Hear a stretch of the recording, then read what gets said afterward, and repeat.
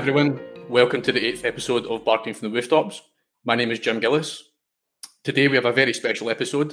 Joining us today as guest host is the amazing Gillian Boland of Ethical Dog Training. Gillian is a dog trainer and behaviour consultant based in Glasgow, not far from me. We've known each other for several years, and she's one of the most respected professionals out there. Gillian's methods focus on addressing the core motivations which drive behaviour, an ever-evolving practice which began 20 years ago when studying towards a behavioural psychology degree. So join me in welcoming Gillian to the podcast. Hi Jim, how you doing? I'm good, thanks. How's yourself? Really great, nice to be here. Thank you for inviting me. You're most welcome, and I've been really looking forward to today. So thank you for joining us. Today's guest, Grisha Stewart, is an author, international speaker, and a dog trainer who specialises in dog reactivity. She runs Empowered Animals and the Grisha Stewart Online Dog School. She's an author of several books, including her well-known Behaviour Adjustment Training 2.0, New Practical Techniques for Fear, Frustration and Aggression. So join me in welcoming Grisha to the podcast. Hello. Hey, Grisha. Hi, Jim. Thanks for having me on. Hi, Gillian. Oh, you're most welcome. You're most welcome. And so you two guys know each other quite well. And where did you first meet, Gillian? I was lucky enough to have admired Grisha from afar for a long time, and then she came to Glasgow, and I got to hang out with her, and I guess just an official mentor and friend and colleague, and hugely generous with her big brain and her time. So yeah, just two souls meet in the right time in the right place. Just lucky. Yeah, it was great. We got to hang out, to talk about dogs, and Gillian was driving me around to my seminar. And I remember, one of the things about Gillian that the public may not know is that she runs her gas tank all the way to empty before she gets gas and fuel for you guys. And so we did make it. We did not run out of fuel, but it was touch and go for a minute there. Yeah, that's a theme for my life, I think. Great, Gillian, from knowing you for sure. So yeah, Grisha, welcome to the podcast, and thank you so much for taking the time to do this. It genuinely is a pleasure. And I wonder if you could maybe start with, for those who don't know you, I'm sure people do, but maybe you could just take us through a little bit of background on yourself, Grisha. How did you first get into dog training? And maybe that's a good starting point, if you don't mind. Sure. Yeah. So I've been training dogs for about 20 years now. Professionally. Before that, just for fun with my own dogs. But I started in Seattle in 2001. I had a business called Ahimsa Dog Training, which I ran for about 13 years before selling that to a colleague. It was a school where we had about 40 dog training classes a week and lots of private sessions as well at the same time.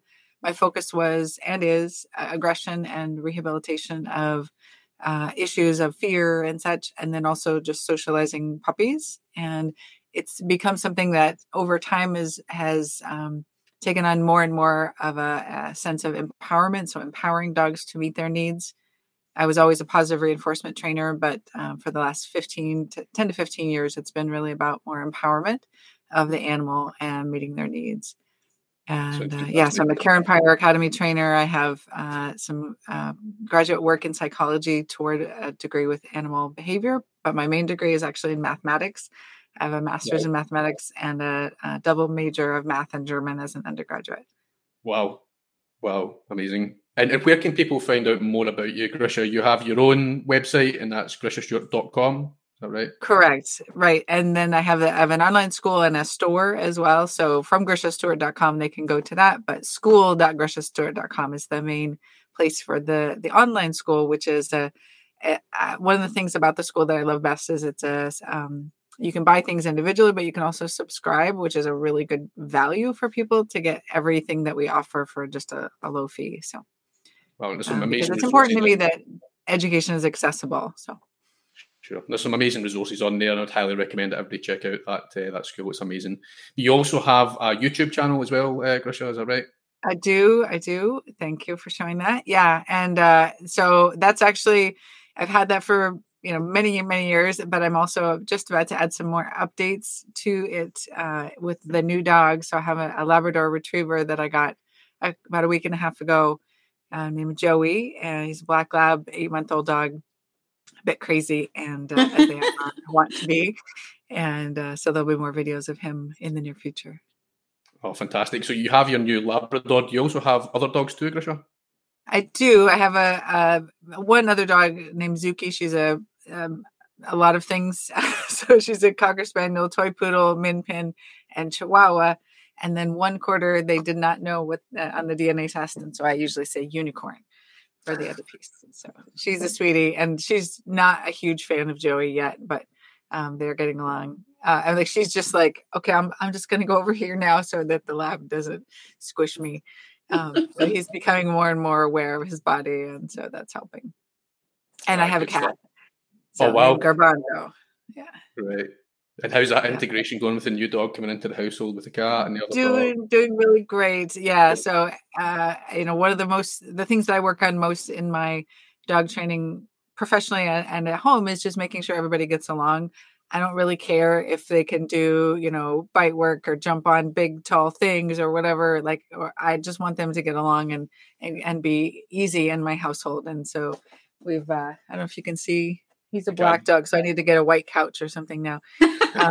But anyway, so he's been fairly easy to integrate, although he definitely thinks the cat is something of a chase object, and so that's toning down quite a bit as well. So that's good.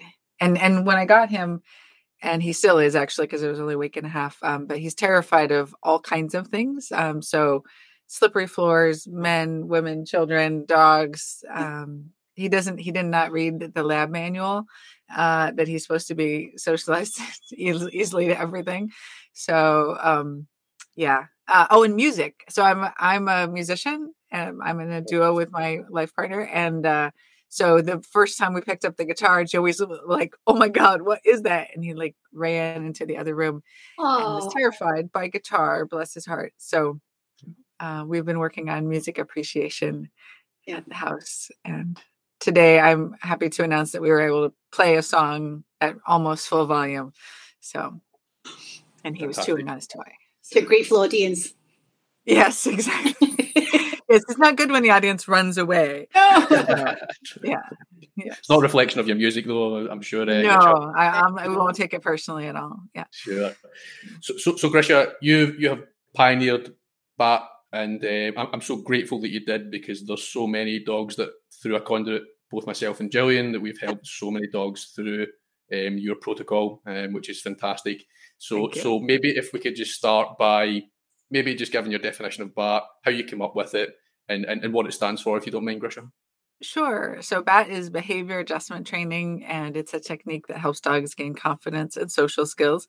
So it's really about having the freedom to explore something without being allowed to get so close that the dog freaks themselves out. So we're using the dog's natural desire to avoid conflict by having them at a distance at which they can handle the situation easily, and then their brain can say, oh wait, that's actually not something scary. I can do this behavior. I can do this behavior.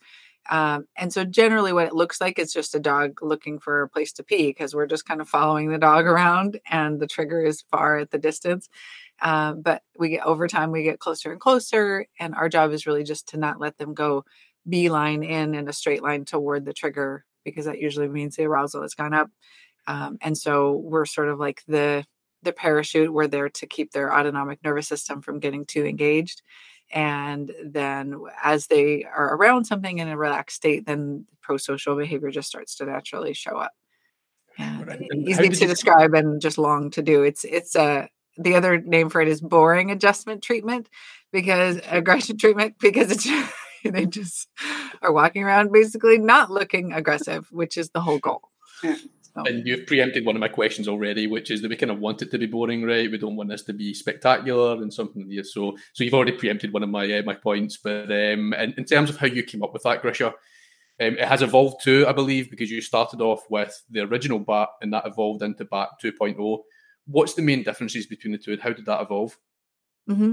I'm going to circle back to your original point, your other question that didn't get asked, and answer something that it might be related in terms of being boring. Is that it shouldn't be boring for the dog. It could be boring for the person watching it, but the dog should be interested in checking out the environment and having a good time. So just for the record. That's so wonderful and so timely. Today we get so many clients who today I had a lesson that was glorious, protocol brilliant, and the dog did nothing, and she said, I want you to see him growl, I want you to see him do it, I need you to see him doing it. I'm like, that's the opposite of what we're trying to do. So it's just the reason you brought that point up, because the whole point is he's not going to do that. We're not going to stress him out. Exactly. And the key is to say, I'm a professional dog trainer. I can see the signs that your dog would be heading toward that aggression. And I know what aggression looks like. I don't need to see the car run into the building to know that the car might run into the building. Right? Yeah, exactly. We don't need to test the seatbelts that way. We just need to know that anyway. Yeah. So, and so back to the question Jim asked in terms of BAT 2.0 from 1.0, it's definitely evolved over time. And that's something I said right from the beginning that it would. I'm not a recipe follower, even my own recipes. So I'm always kind of tweaking things and looking for ways to improve. And also, as I traveled around the world teaching the BAT seminars, people would ask me questions and I would, ponder and think of answers. And it helps the technique evolve over time. And then also just doing lots and lots of BAT work over time as well. And so at the beginning, I didn't even like the leash was 6 feet long. I just used like a normal, regular 2-meter leash and, walked the dogs in a straight line toward the trigger to a point that I knew that they would be able to be interested, but disengage. So walk them to that point, wait for disengagement, mark that disengagement, and then move away.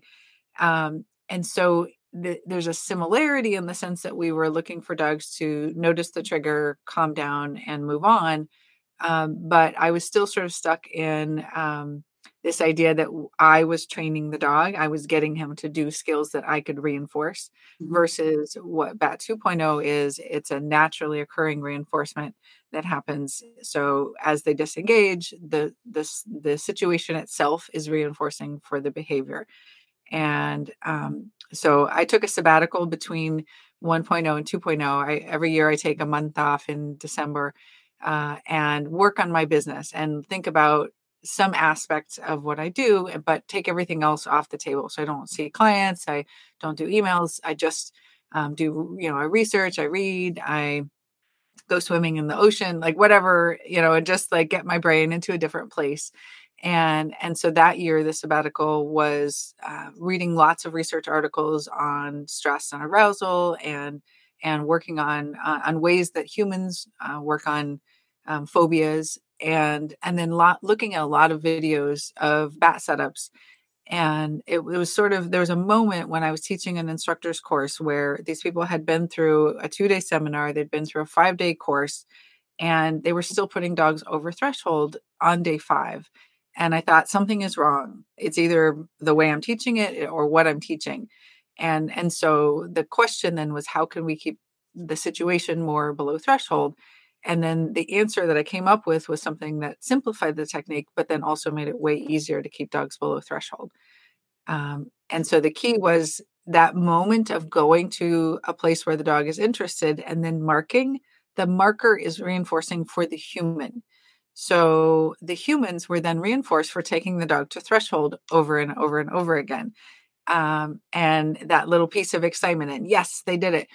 And so the key was then to take that out. We still have that in mark and move. There's some times when that's useful, but to have that not be the key focus of that. And so allow the process to be more dog driven.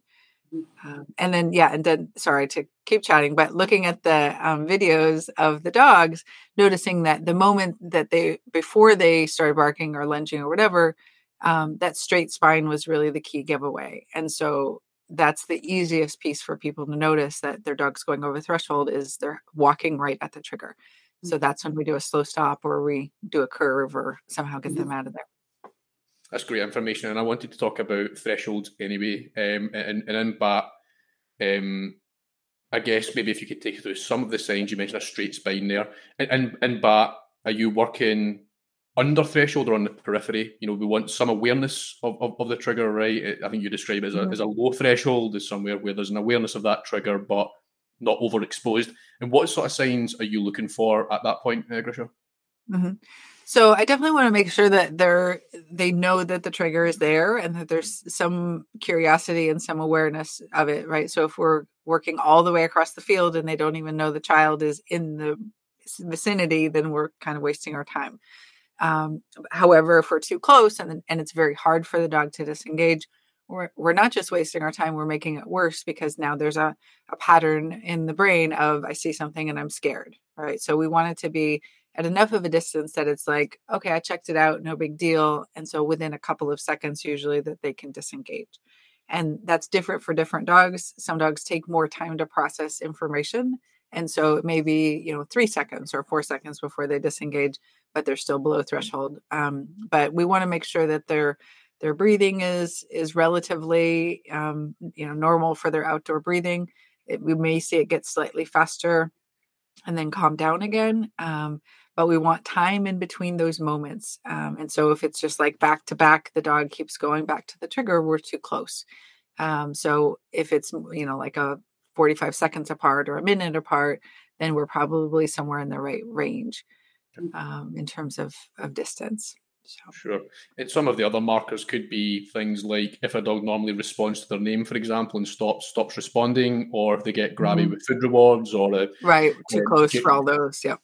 Yeah, for sure. And those are the markers that people can look out for around triggers. That if your dog is normally responsive and then stops responding, then you could maybe think that dog's over threshold to a trigger in their environment and can be used as a gauge too, for sure. And in those setups, you use specific equipment, Grisha. So you're a big proponent of using long lines, which I am too. And they're such a fantastic revelation.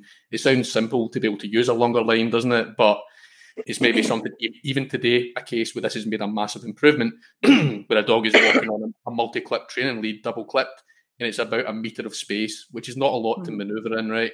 Particularly if you're encountering triggers. We put the dog in a 5 metre and almost instantly started to behave normally, those natural behaviours started to present themselves. So can you take us through, your kind of setups from that point of view? You use long line harness, would you say, Grisha? I do, and I'm going to circle back before I forget as well. So in terms of the, excuse me, as of a being checking for threshold with a cue or with treats, we don't usually use a lot of those in BAT. And so you might be sort of specifically using it to check, or if you think you're over threshold and you're prompting them away, then that would be, a moment that you might be using treats. So at least in terms of a setup, we tend to not be using a lot of treats. Out on a walk, of course, you might be using more. So just for survival. But yeah, back to equipment. And hi, Anna. So back to equipment. Yes, I love using round leashes. So 5 meters long, 15 feet. And that's about the length that I've found that most people can really handle reeling in the leash easily. And so a little bit longer, unless they're horse trainers, they're not great at it. Yeah, exactly. And then it's underneath the dog. It's underneath them. It's round and soft is ideal. But whatever works for you and for your hands is fine. And then a harness that's well fitted. So a Y harness. Usually I attach in the back. I might attach in the back and the front if I really need to have a little bit more control of that. And then recently I've started using for some dogs. So for the bigger dogs that might be a little harder to control, something I developed called the leash belay, which is using rock climbing gear to be able to handle dogs that are bigger. And so when I developed it, I only had my small dogs and then, some clients and stuff. And so, but I now have a lab and I'm like, oh my God, this is so much easier. And I'm super happy. I'm going to share some videos on my Facebook at some point today. Hi, Denise. Hi, Frank. So, yeah. So I can tell more about that if you want.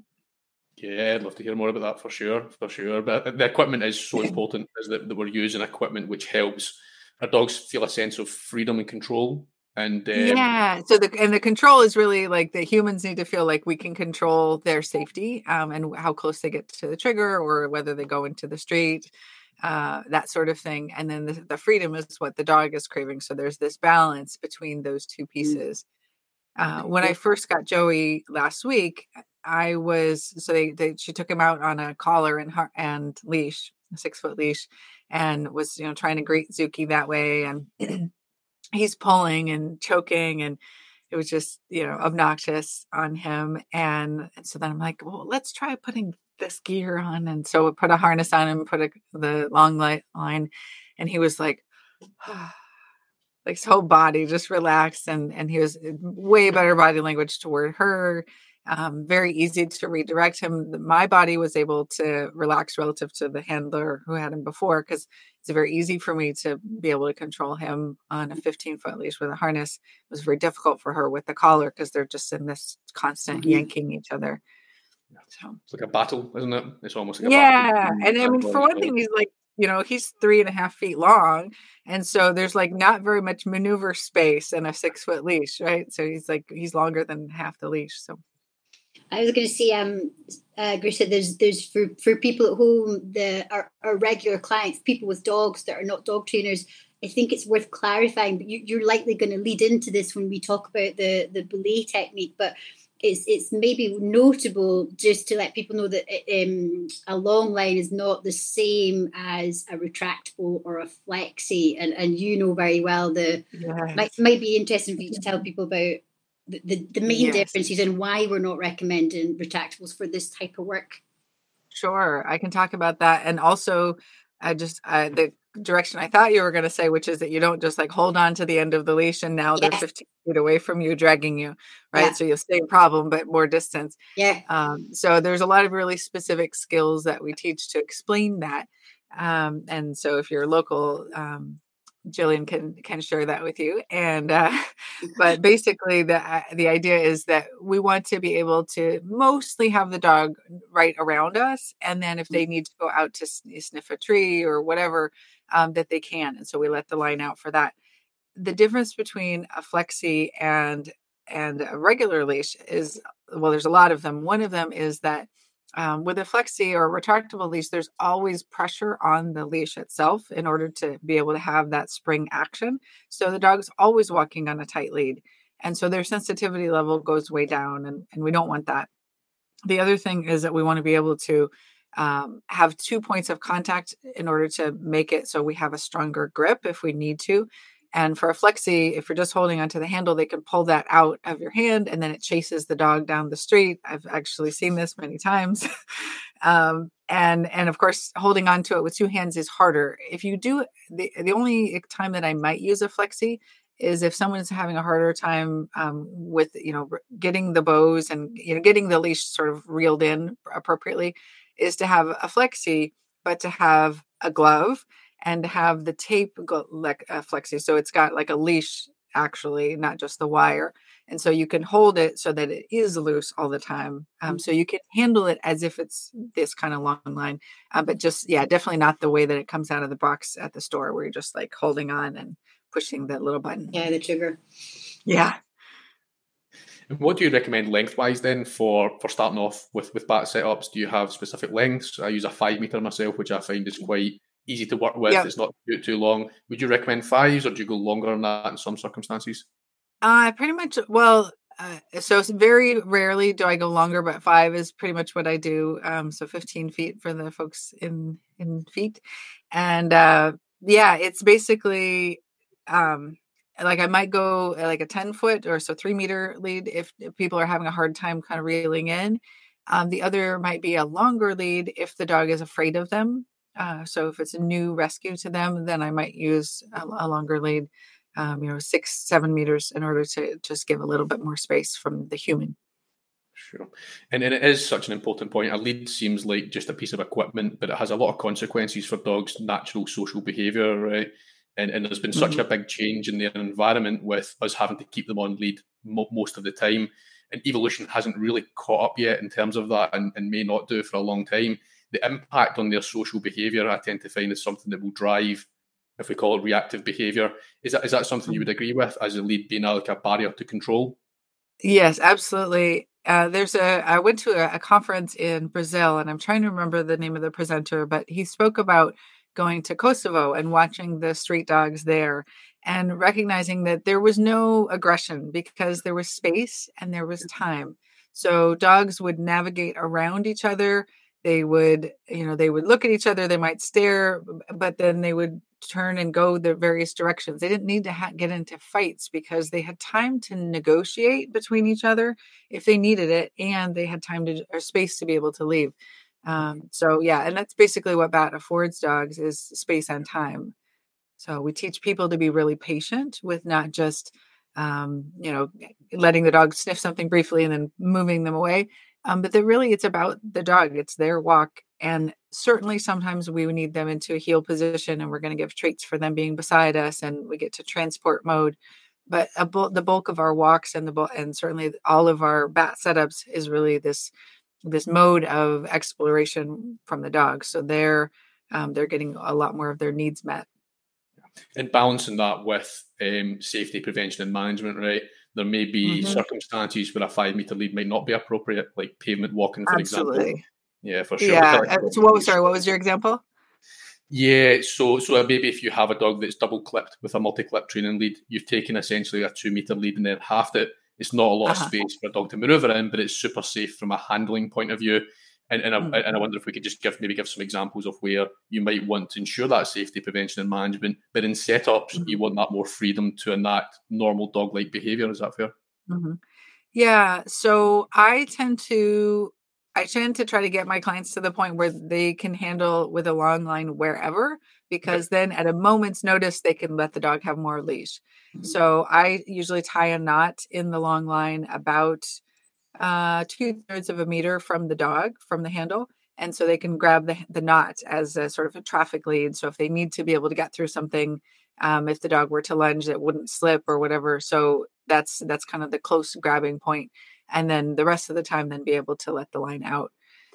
So yeah, that's the main thing. I don't tend to switch back and forth between a really short lead and a long one. But definitely there are some clients that they can't handle all of the lead. And so we go to a short one for a while. But as soon as they get it, it's actually way easier to do the long line. So. And there's some physical aspects to that too, I suppose, isn't there? Depending on size of dog, size of handler, that type of thing. We maybe want to ensure a little bit more safety and management on that front. Could you yeah, for sure. But generally, you would use a 5 meter line under all circumstances then, and tie that knot in it so you have an extra safety. Yeah, and maybe like when I'm having dogs greet, kind of at that moment, if I'm doing a setup and I'm getting to the point of greeting, I might often switch to a shorter, like a 2 meter lead at that point, so that if the lead needs to drop and they move around each other or something, we've got the possibility of passing the lead off very quickly. The goal is to keep it from tangling, and most of the time when they're at that point already, though, I can have the one dog, like the helper dog or the stooge dog, be off lead with a good recall. And then the student dog we're working with is still on a lead. So, and then eventually then both dogs off lead. There's a muzzle in there at some point, depending on whether it's necessary. But just always, putting whatever safety into play that we need to. Sure. And that kind of leads us nicely on to some of the reward structure in your protocol, which is focused mainly on functional rewards, Grisha, which confused me, I must admit, myself initially, where I think I mistook it for potentially negative reinforcement, where you're working at a distance, we're removing that dog, and I made that mistake of going down that pathway. But it's not that at all, really. That will happen in the environment, whether we want it to or not, right? But right, exactly. And it may be, they're, as they move on, they may be escaping. It may be just that they're interested in something else. We don't know. But if we don't give it to them, the ability to move away, in some sort of like trainery debate over negative reinforcement, then we're actually being more cruel. Like dogs need to be able to get away from something if they're uncomfortable, like full stop. So, yeah. Yeah, 100%. But yeah, so functional reinforcers are basically whatever is like, what's the function of the behavior? What are they doing the behavior for? What are they trying to get? So, for example, when I move my hand over here and I squeeze on my cup, right, the function is so that the cup will come over closer to me, right? So if I squeeze the cup and I got a treat every time, that would be okay, but I'm still thirsty, right? so, so, so that's the idea, is that we're looking for, why are they doing the behavior in the first place, and then making sure that they have appropriate behaviors in order to get that. Right. So if my attempt at getting the cup was like, each time that I was thirsty, I smacked you, right?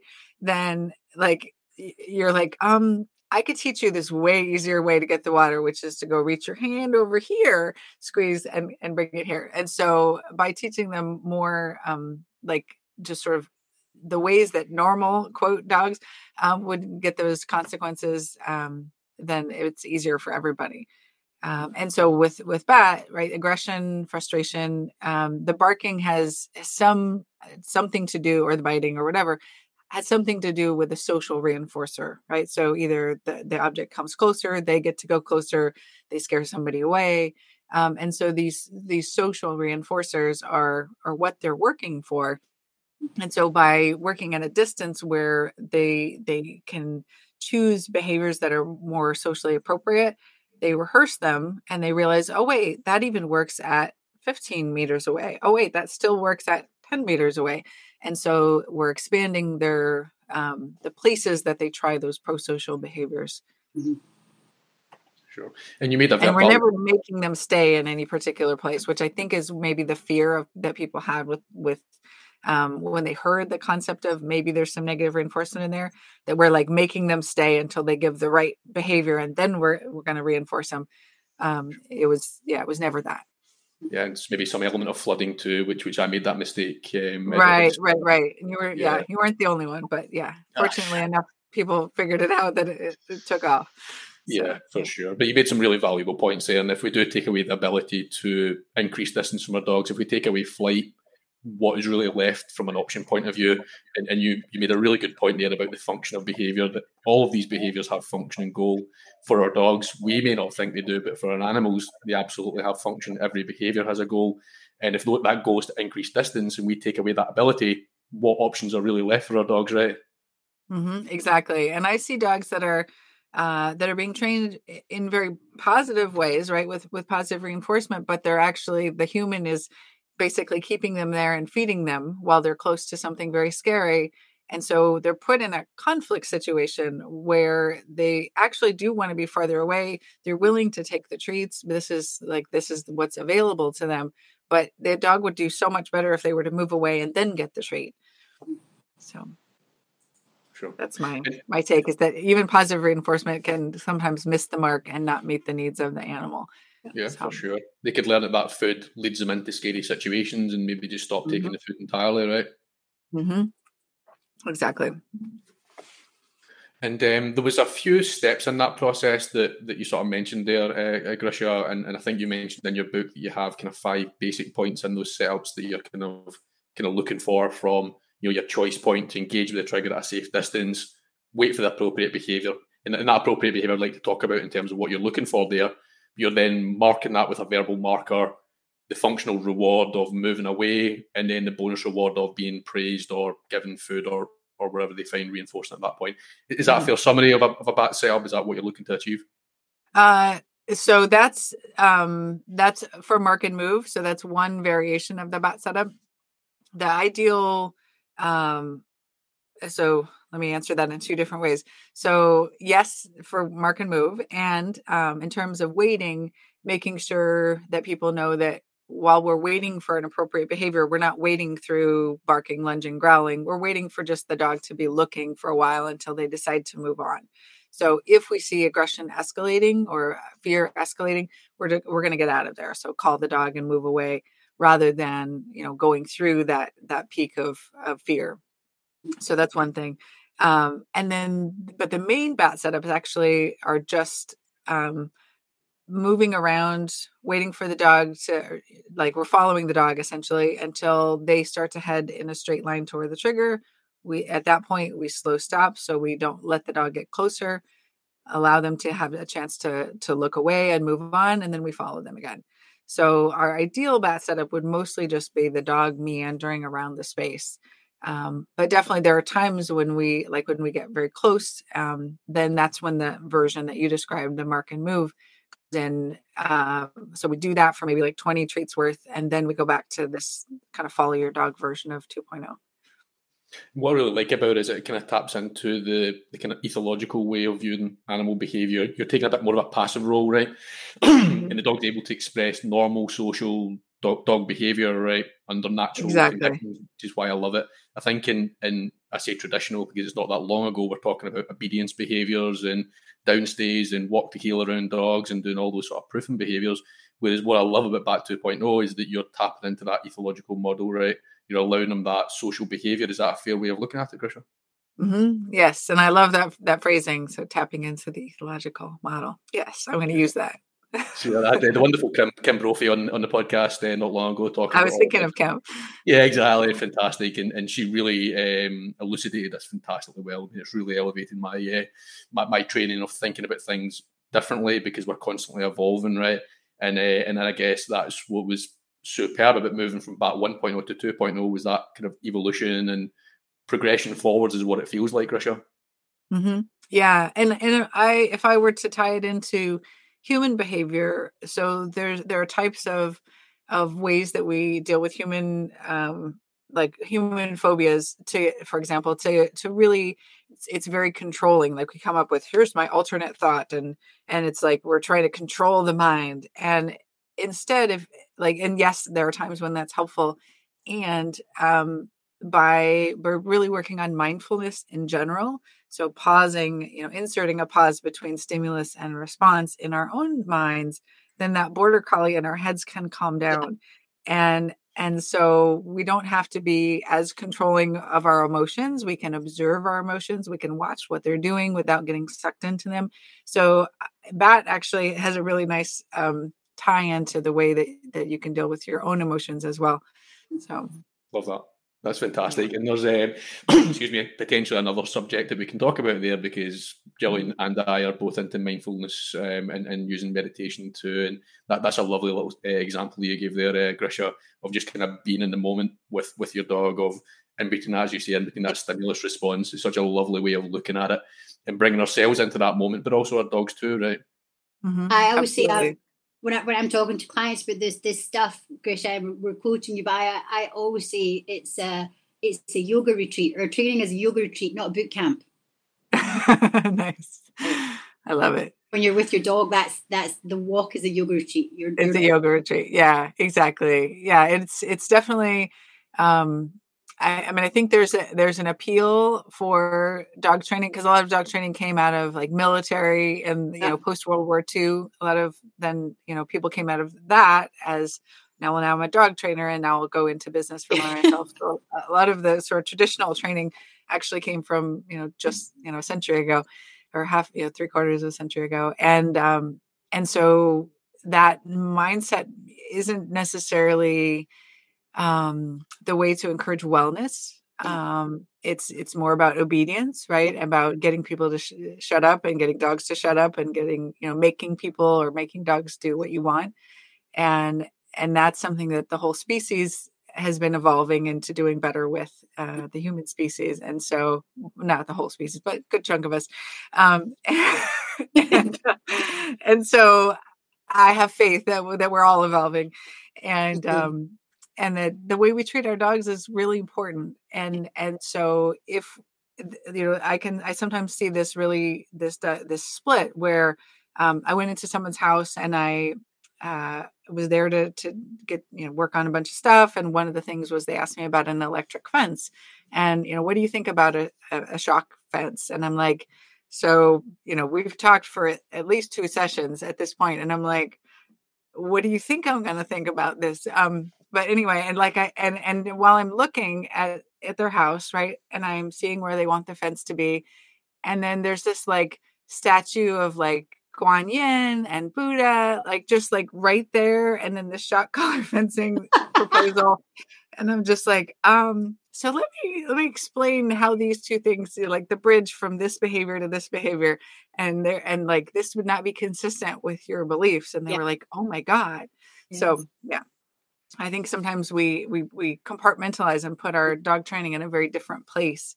And think, people think that it's necessary for dogs to use force in these ways, and it just isn't. True. So, that's my soapbox. But you had a background in Buddhism, Grisha. Did I hear that right? I would say if I'm anything, I'm a Buddhist. So it's sort of a choose your own adventure spirituality, but a lot of it draws from Buddhism. Oh, good stuff.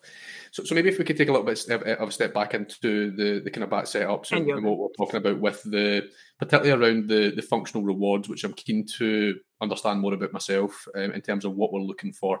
I think such a big component of Back 2.0 is that a fair thing to say that functional rewards are really important in those setups. Can you maybe give us just some examples of what those functional rewards look like, just so that we can spot them and then use them in our setups? Mm-hmm. So here's the thing, is that with BAT 2.0, the functional rewards, their understanding it is key, and they're almost always just sort of happening without us. Like it's the naturally occurring functional rewards that are happening now. But let's say in the mark and move variation where it's where we are specifically providing a reinforcer. So in that one, the dog engages with the trigger, they disengage, we mark, we move away, and we might give a treat or we might just praise. That movement away is the functional reinforcer. So the idea is that dogs were showing the aggression in order to get space or distance between them and the trigger. And so we're providing that space by moving them away. Okay. Or we might move the trigger away as an alternate. But functional rewards also come in really handy in lots of other training. And by doing that in those other spaces, we're also teaching the dogs that their behavior works, that they have an effectiveness. So there's some predictability and controllability for them. So for example, they might be jumping up in order to get your attention, or they might be jumping up in order to, to get you to throw a toy. There may be a number of reasons why they might be jumping up. And so if we just reinforce anti-jump, 4 paws on the floor with treats, then we're not meeting the actual need that they were trying to achieve. And so we kind of experiment with, well, what if I give you this? Is that more of what you were looking for? Or what if I give you this? And so that's one way of doing a functional analysis. That's great. And that kind of, or maybe I got this right, is that evolved through CAT, then LAT, then it kind of evolved through that whole kind of paradigm. Did I get that right? Or I think so before LAT was a thing, it was really operationalized. It was something that most of us were kind of doing to some extent anyway. So Leslie did a really great job of making it very organized, and then also doing some pre-training of looking at things that were not the trigger. So teaching a cue of look at that. So what I was doing more of before I discovered CAT was just clicking for looking at the trigger, and then moving on and giving more treats as we went. So or doing setups where it was click for looking at the trigger. And I'm just gonna grab some stuffed toys here because I can. So all right, so if this is our student dog, so we were doing lots of click for look at the trigger, give a treat, and just staying in position, right? And then maybe we move away eventually, but the idea was that the trigger was coming closer and closer, still getting treats right from me. And so that was working fairly well. Like lots of clients got to the point where, dogs were controllable. And certainly some of them got to the point of friendliness with their triggers. When I was working with my own dog, Peanut, that was not enough for him. So he looked great if we were in working mode. So he would be like, okay, Mom, am I getting treats? Am I getting treats? And even if I wasn't giving treats and I was just praising, he would be fine. But the moment that I wasn't like, he was off the clock and I said, all done, he was back to like, holy cow, I didn't even notice you were here. Go away. Right. And so I was like, well, I need something else. And that's when I encountered the cat protocol, which, so the version at the time was basically that the dog was, was tethered. And then the trigger would approach. The dog would then, bark and lunge for a while. And then when they stopped, you would then remove the trigger, right? So that was a very specific negative reinforcement protocol with a lot of flooding. And so I was like, but there's something to this. Like, I don't like the barking part, but there's something to this. So the very first time I kind of did it exactly like they said. And then, he disengaged, took the trigger away. And I saw progress, but I was like, that didn't seem really healthy for him. And it seemed like not good for the other helper either. Right. And so I continued with Cat, but I filmed it, and looking back, I didn't continue with Cat for very long. So I was like, well, what if Peanut wasn't tethered anymore? What if he was able to move? And so then pretty soon it was like, well, what if Peanut could move away as soon as he wanted to? And then I was like, well, what if they were really far away so he didn't bark at all, but then he could still turn away?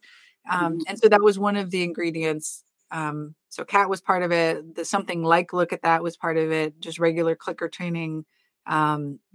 Just lots of different, ways of training were sort of blended in. Whatever I knew went into this. Some T-touch in terms of the leash handling.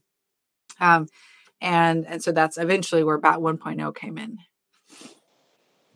And what I love about the transition from BAT 1.0 to 2.0 is that food's kind of taken out of the training process, right? So we're not really using treats apart from maybe at the point where maybe dogs disengaged and came back to us. We can then kind of strengthen that with a food reward. It's not necessarily built into the protocols. This is great for dogs that maybe have issues with food in arousal states or don't take food. That's what I loved about it, is we could recommend this to clients that for all of them generally, but certainly for those dogs who aren't particularly either food motivated or there are complications with food. And that's what I love about it. Otherwise, they might be resource guarding the food to make it sort of worse. And well, so I would say to some extent food was removed. I would say BAT 1.0 didn't have that much food either, which is I think why people in the positive reinforcement community got so confused as to why, well, if there's not food, then it must be bad. But the main thing that's changed between 1.0 and 2.0 is using the longer leash, so more freedom, these really specific leash skills, and the not walking directly at the trigger. So because definitely that was a piece in BAT 1.0 that I absolutely removed, was this idea that we know where to take the dog to, and we're going to walk the dog to that and stop. So ironically, if you look at so Click to Calm looks a lot more like BAT 1.0 now, and Click to Calm was one of the ingredients in 1.0. So she's added movement to her protocol, which is that piece I really, really love, is the addition of movement. I think, the more we can have dogs moving in our protocols, the better. And the longer version of what I'm talking about in terms of the evolution of 1.0 to 2.0, I'm actually going to be teaching in the Aggression in Dogs conference. So that's coming up in 2 weeks, I think, or a week and a half. I fly to Chicago to teach that. So that's going to be, my talk will be in there. So great stuff. Yeah. But I wonder how much our dogs are suffering from the context that you exactly mentioned there. Being on a short lead, walking on pavements, walking towards another dog, and then expecting those dogs to walk past each other without any conflict, given that they can't escape that situation and they're walking head on into another dog. And that's such a regular context. It would be very normal for people, for dogs that would really, really struggle under those conditions. Mm-hmm. And I think to some extent, COVID has really helped.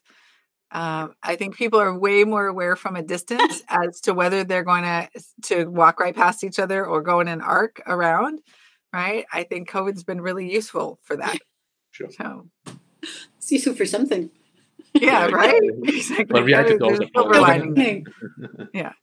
I think, Jean, what you said, and Grisha, your points there about the stress in the environment and having that decision made sooner, COVID or otherwise.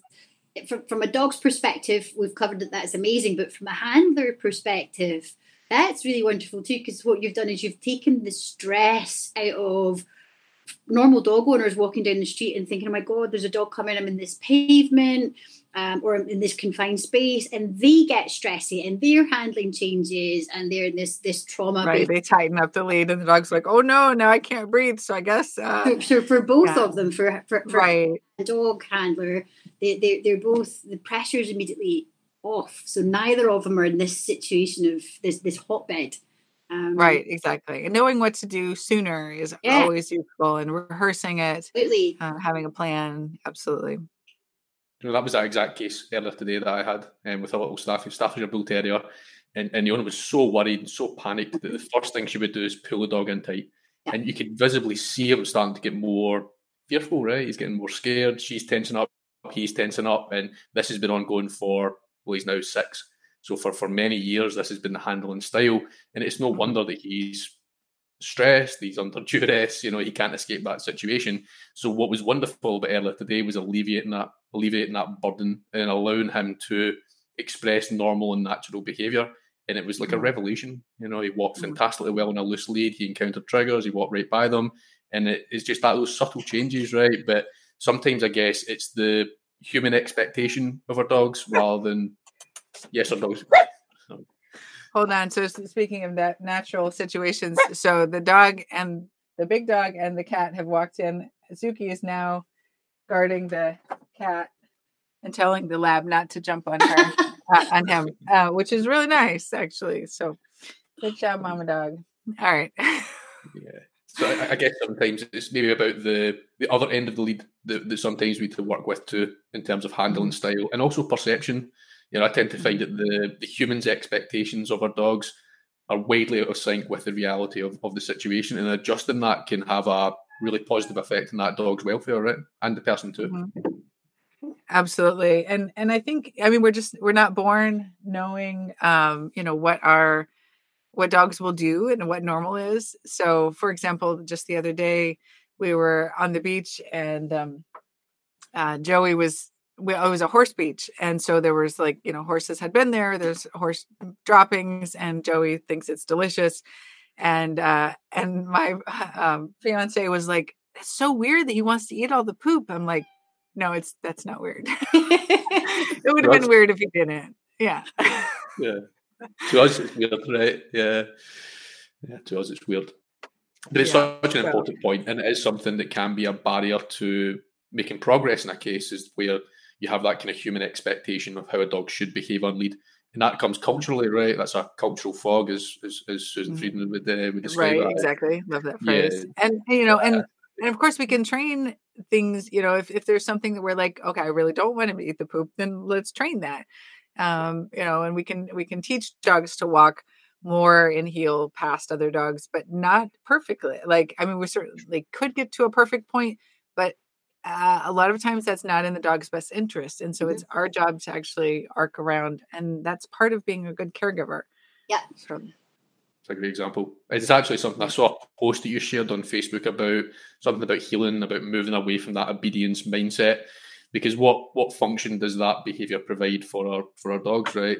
Nice for us, pleasant for our dogs to be walking one pace off the right-hand side, looking at us, but what function does that provide for our dogs, right? And it's really a function for a human, right? We're lacking in control in our regular life, and so we need to show the world that we have control over our dogs. Absolutely, couldn't agree more. Yeah. And that term control is such a loaded term, isn't it? It really is something that is very problematic. I totally agree with that. But alleviating that is sometimes a revelation when you show somebody that there's a different way, right?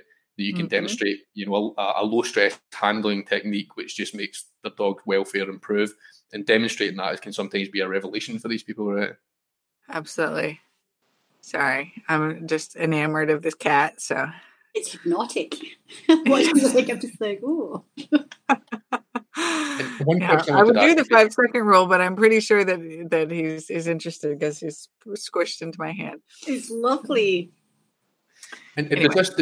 Does that work for kind of all of the emotional responses that we've seen in our dogs, whether that's fear, frustration, potential anger too? Does BAT work in all of these emotions, would you say?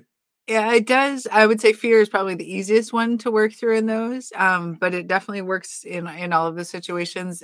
It even works for predation to some extent, although in that case, I would be using more of a functional reinforcer. So if they're wanting to chase after a squirrel, then it would be, using a replacement reinforcer that's very similar to the predation. So they're coming and playing tug, or they're chasing a whip toy or whatever.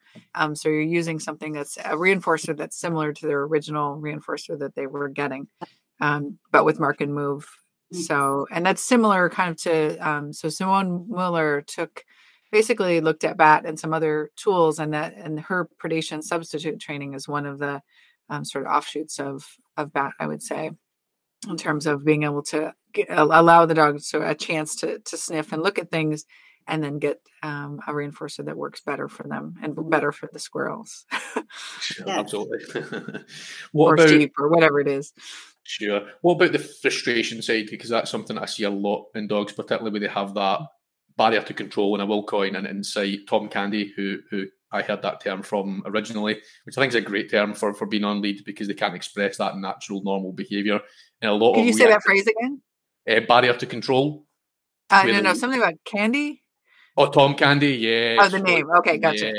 Yeah, Tom Candy came up with that term. He did a IWBC seminar, and it was all on frustration-elicited behaviour, which I found super interesting, because we can sometimes mistake frustration for aggression, right? And sometimes it can be and translate into aggression, but the motivation is different, right, Grisha? Where the dog's trying to decrease distance to that target, and I wonder how BAT can help that if a dog wants to decrease distance, and what functional rewards would you use under those conditions? Gotcha. So again, with the BAT 2.0, it's whatever direction they move next tends to be the reinforcer. So they're automatically getting the right functional reinforcer when they've been given more control over the process. However, I also do with dogs who are more frustrated, more zigzag mark and move. So we're basically moving lateral to the trigger, and then reinforcing, and then follow the dog again.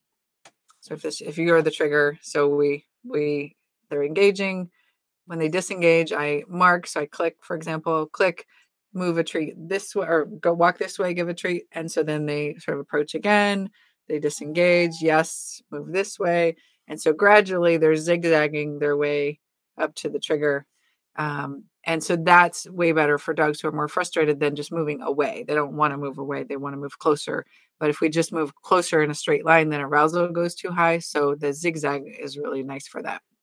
Oh, that's great. Because if we do prevent access to something that dog finds reinforcing, the more that we prevent access to it, maybe the higher value that reinforcer will take on. And I wonder if moving away for that dog, if we mistake it for, fear-based and it is frustration elicited, what sort of markers would you look for there? How could a normal dog guardian, for example, spot the signs between, and it can be subtle, you mentioned in your book about the combination of emotions and the conflict between the two, you spoke about that earlier. How can dog guardians spot those signs, do you think, between fear and frustration elicited behaviour? Mm-hmm. So one thing is the tone of the barking. So it tends to be more of a high-pitched bark when they're more frustrated. You're also looking at just the direction of movement. So if it's more fear-based, they tend to bark forward and then bounce away.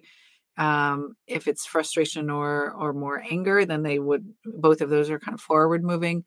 You can test with a fake dog. Don't go down and sort of be with the fake dog, but you can let them go up to a fake dog and see what they would do, and see what happens with that behavior. A lot of times there are people who think their dog wants to kill another dog, and when they get up there, they're like, "Oh, thank God! Can you play with me?" So that's one thing. Although I don't use fake dogs as much anymore, just because if at one point we were having humans sort of move the fake dogs around. And there was a person that was doing that, and it turned out that the dog had issues with people as well, which he didn't realize, and the dog bit him. So we don't do that. I don't advise that anymore. The other, let's see. Yeah, it's really like, if you start moving away and the dog ends up getting worse as you're going away, that's another sign that it's probably frustration related. I'm just taking a little claw out of my cat's fur. It must have gotten in a scrap out in the world. So anyway, yeah. So, but the key is like, it's the regular version of BAT 2.0 where you're doing the wandering walks it's built in. So whatever the reinforcer is, they'll get it.